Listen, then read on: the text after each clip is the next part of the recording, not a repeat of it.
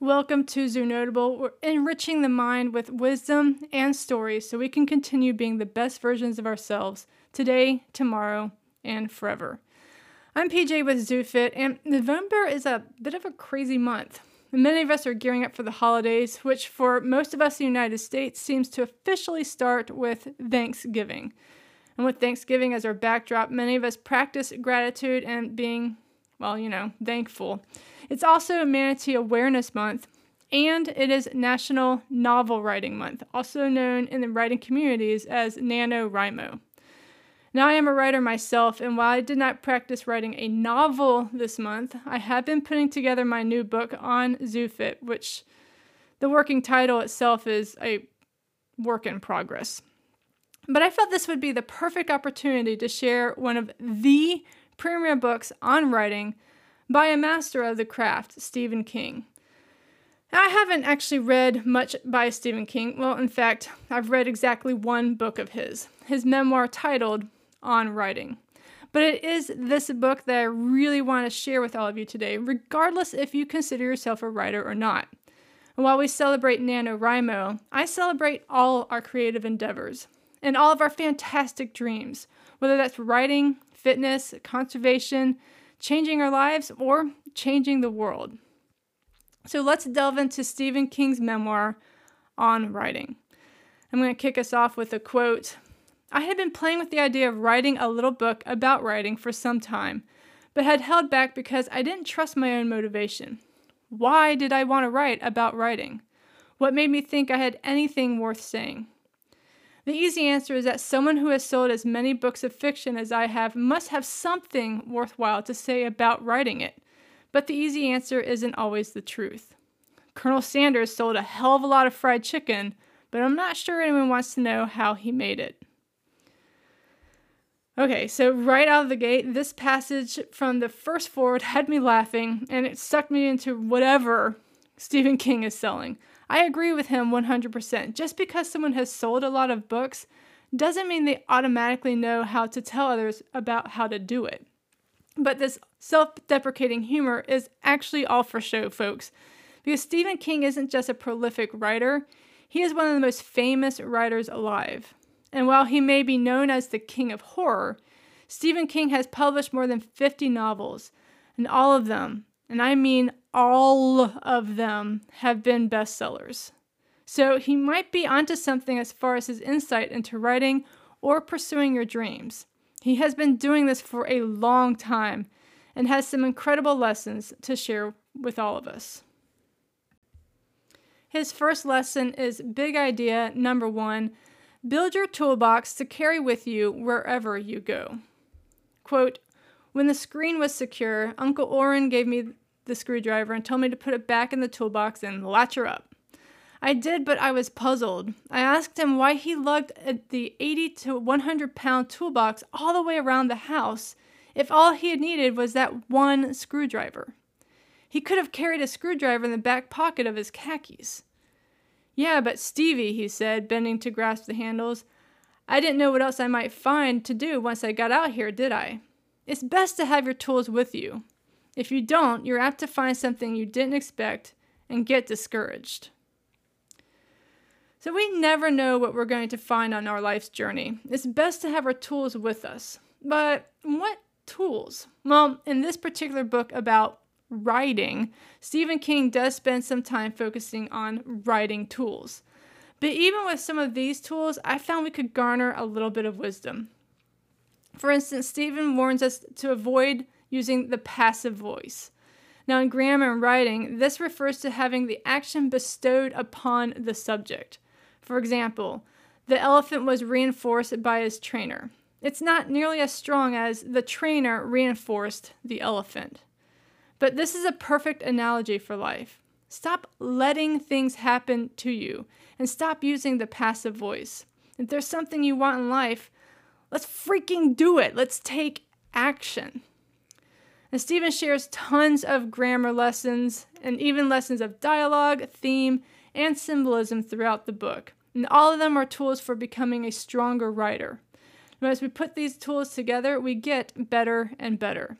And he says, words create sentences. Sentences create paragraphs. Sometimes paragraphs quicken and begin to breathe. Imagine, if you will, Frankenstein's monster on its slab. Here comes the lightning, not from the sky, but from a humble paragraph of English words.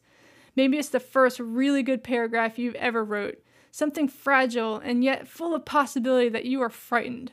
You feel as Victor Frankenstein must have when those dead conglomeration of sewn together spare parts suddenly opened its watery yellow eyes. Oh my God, it's breathing, you realize. Maybe it's even thinking. What in hell's name do I do next? Wow, you keep writing. You reach into your toolbox and gather your next important tool. Perhaps it's working on plot or revision. Now I feel writing is still quite the metaphor for life. If you've ever thought, what in hell's name do I do next? You understand what Stephen King is talking about. We need a toolbox to help us out with every step along our journey. As Stephen says, it behooves you to construct your own toolbox and then build up enough muscle so you can carry it with you. Then, instead of looking at a hard job and getting discouraged, you will perhaps seize the correct tool and immediately get to work. And most of Stephen's other life lessons are great tools for us to put in our toolbox, which makes up for the bulk of our other big ideas, namely, big idea number 2.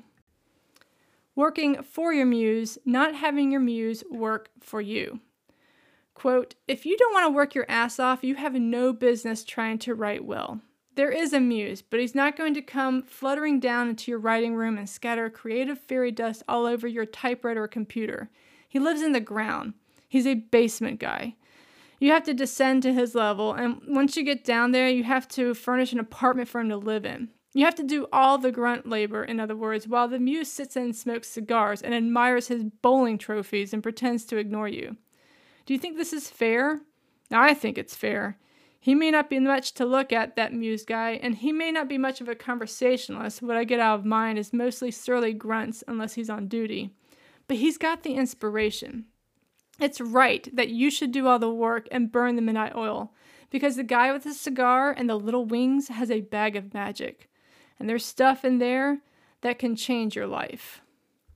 So honestly, I could just leave it at this and we could just move on to big idea number 3. But let's unpack this just a little bit more.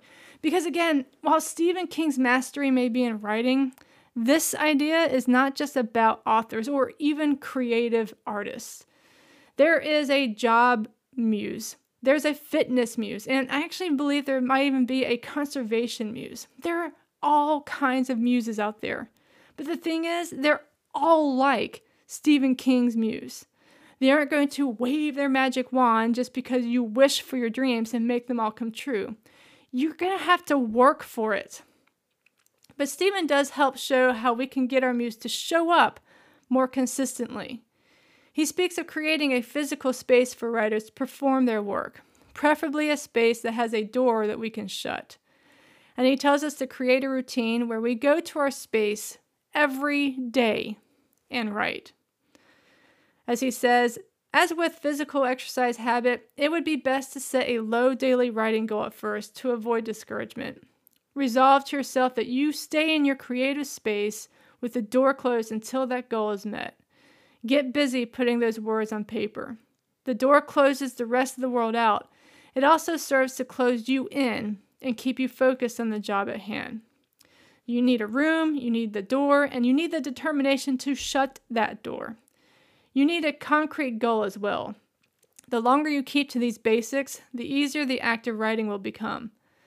Do not wait for the muse. As I've said, he's a hard-headed guy who's not susceptible to a lot of creative fluttering.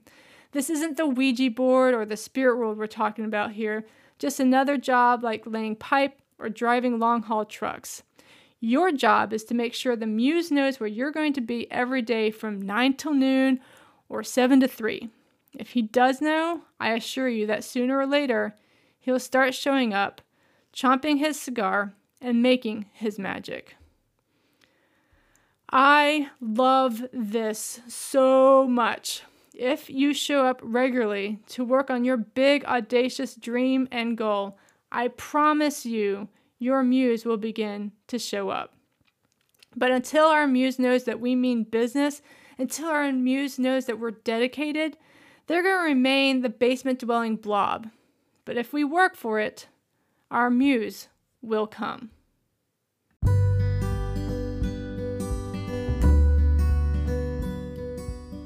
Before we continue with our Zoo Notable, I'd like to take a moment to thank our sponsors. I couldn't do these notables without them, so we'll be right back after these messages.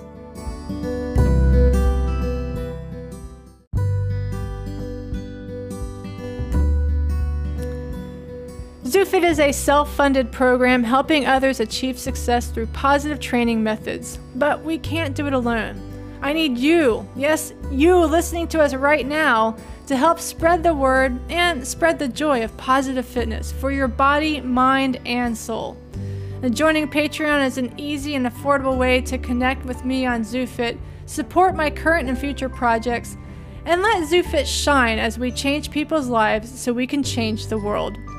Join the ZooFit charm of hummingbirds for bonus big ideas, or join the ZooFit pride to earn more wisdom and bonus materials, including sneak peeks at my new books.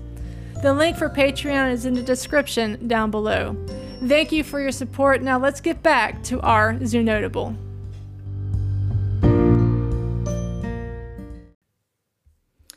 Another great tool and life lesson is big idea number 3. Write with the door closed for yourself, then rewrite it with the door open. And John Gould was the editor of the Lisbon Weekly newspaper, one of Stephen King's first jobs, and he taught Steve a few great gems about writing. And this is from Stephen King's book, quote, "When you write a story, you're telling yourself the story. When you rewrite, your main job is to take out all the things that are not the story." And John Gould said that something else that was very interesting on the day I turned in my first 2 pieces. Write with the door closed, rewrite with the door open. Your stuff starts out being just for you, in other words, but then it goes out. And once you know what the story is and you get it right as you can anyways, it belongs to anyone who wants to read it or criticize it. And if you're lucky, more will want to do the former than the latter. Now, Stephen's lesson here helps me with the imposter syndrome and just one of my biggest challenges of all time, being a people pleaser. And you can learn more about the 7 fear archetypes in my Zoo Notable on Ruth Soukup's book, Do It Scared. Now, in my endeavor, I often worry about what people will think of me, what I'm working on, and I let their advice, their feedback, and criticism crowd out my story that I want to tell. And one of my latest critiques dealt with this exactly. I was writing about how animal trainers hold their animals to very strict criteria, meaning they have certain expectations that the animals must meet in order to earn their reward. And on other previous critiques, I had been told readers wanted to learn more about me, where I was, and where I was in this journey. So instead of writing just what felt right to me, or just getting the story down, I wrote how I thought my readers wanted me to tell the lesson. And it didn't go over that well. My chapter felt lost and unfocused. And it was because I wrote that first draft with the door open. I didn't write my story. Now, yeah, this is a literal example of Stephen's advice, but I think it can actually be applied to other aspects in life as well. We may not always get a practice session in life, but I feel if we constantly are doing what we think others want from us, we don't get to shine through as our best selves. We are a false version of ourselves. And Stephen King continues with his advice with writing a first draft by saying, "Let me urge you to take your story through at least 2 drafts. The one you do with the door closed and the one you do with it open. With the door shut, downloading what's in my head directly to the page, I write as fast as I can and still remain comfortable. Writing can be a difficult, lonely job. It's like crossing the Atlantic Ocean in a bathtub. There's plenty of opportunity for self-doubt. If I write rapidly, putting down my story exactly as it comes into my mind, I find that I can keep up with my original enthusiasm and at the same time outrun the self-doubt that's always waiting to settle in." Here's something else. If no one says to you, "Oh, PJ, this is wonderful," you are a lot less apt to slack off and start concentrating on the wrong thing, on being wonderful, for instance, instead of just telling the goddamn story. Yeah, Stephen King curses a lot. But just stop focusing on being wonderful, or again, what others are thinking of you and your life's work. Just tell your story. Just be the best that you can, right with the door closed. And then once you're ready, you can then share it with the world. And this does lend itself to big idea number 4. Having a support system is crucial to success. Quote, "My wife made a crucial difference during those 2 years I spent teaching at Hampton. If she had suggested that the time I spent writing stories on the front porch of our rented house or in the laundry room of our rented trailer was wasted time, I think a lot of the heart would have gone out of me." Tabby never voiced a single doubt, however. Her support was constant, one of the few good things I could take as a given. And whenever I see a first novel dedicated to a wife or husband, I smile and think, there is someone who knows. Writing is a lonely job. Having someone who believes in you makes a lot of difference.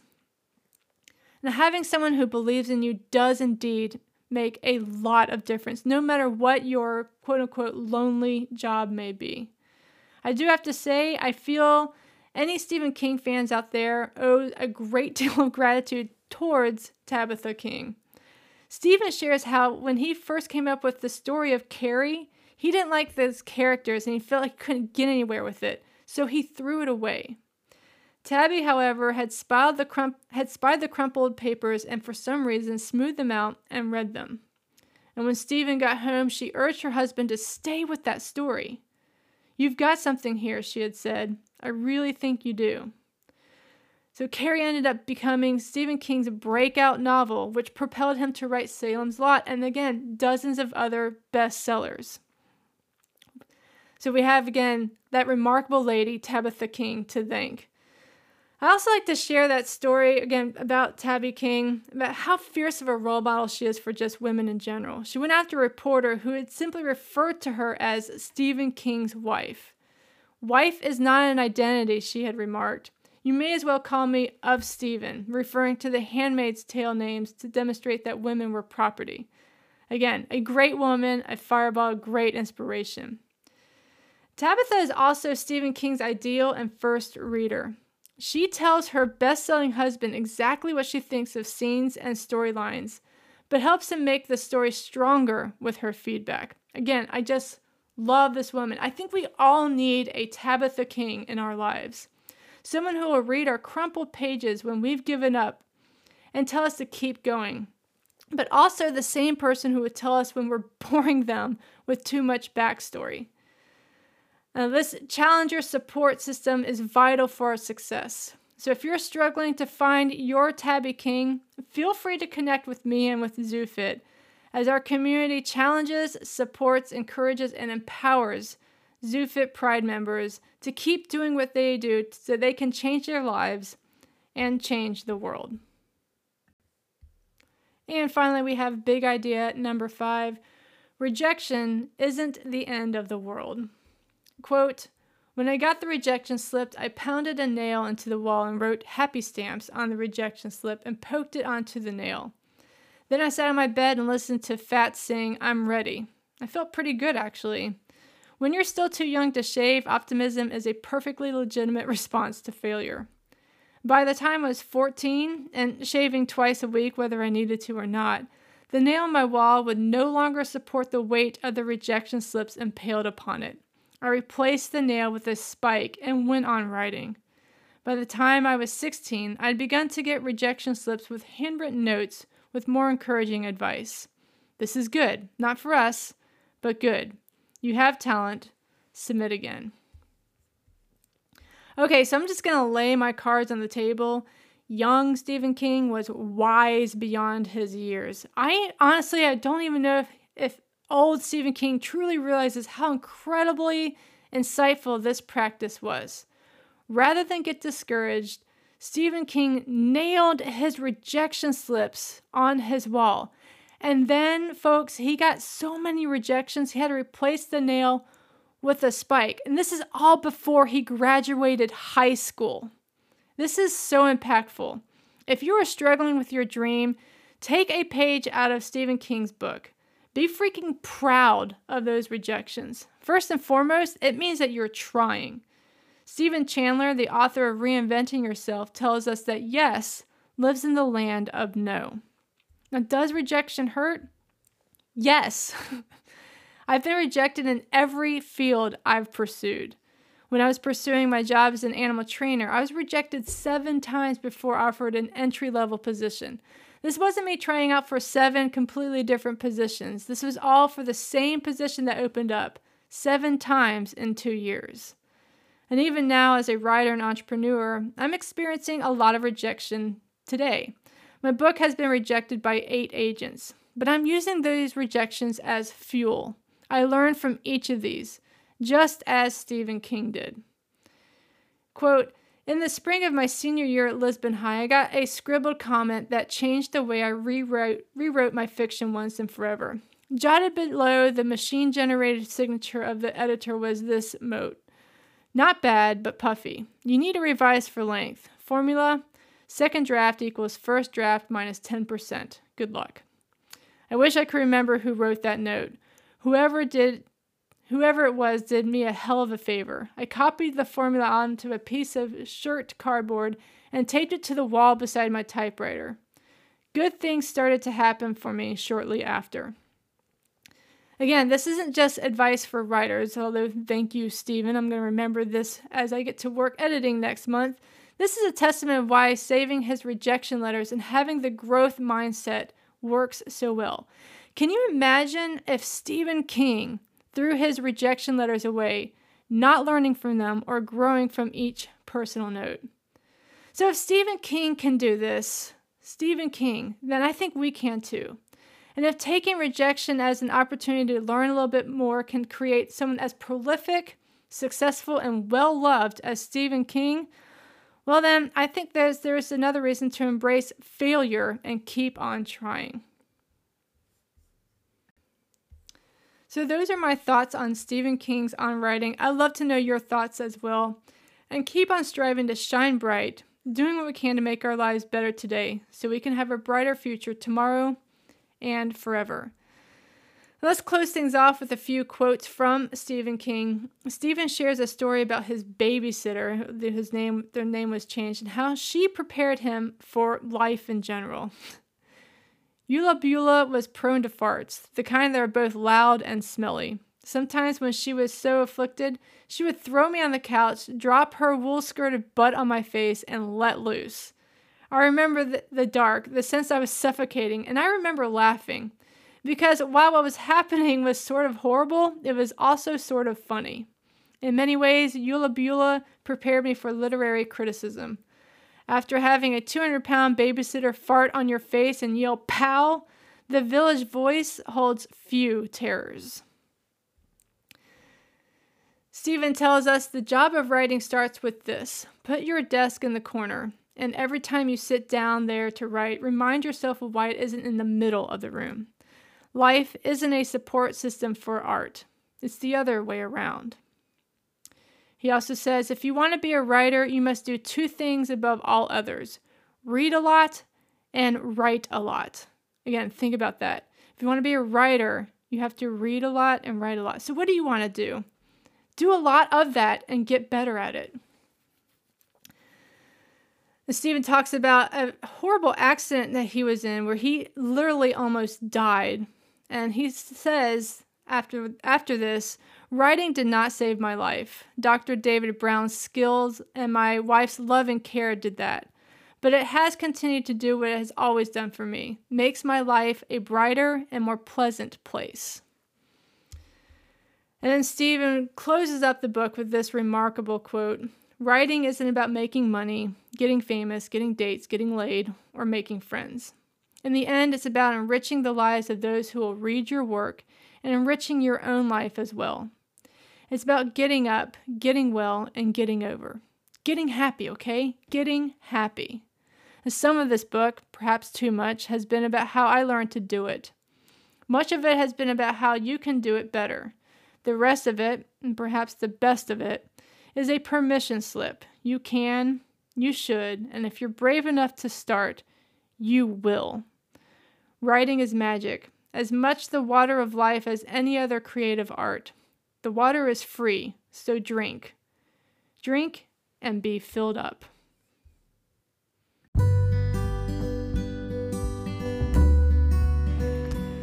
That's all I've got for this wonderful book. Let me know your thoughts. What big idea resonated with you the most?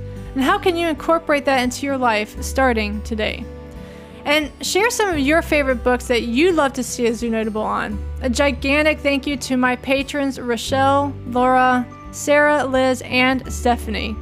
Keep working on becoming the best version of yourself today, tomorrow, and forever. For you, your community, the animals, and the planet. Take care, and I will see you all next time.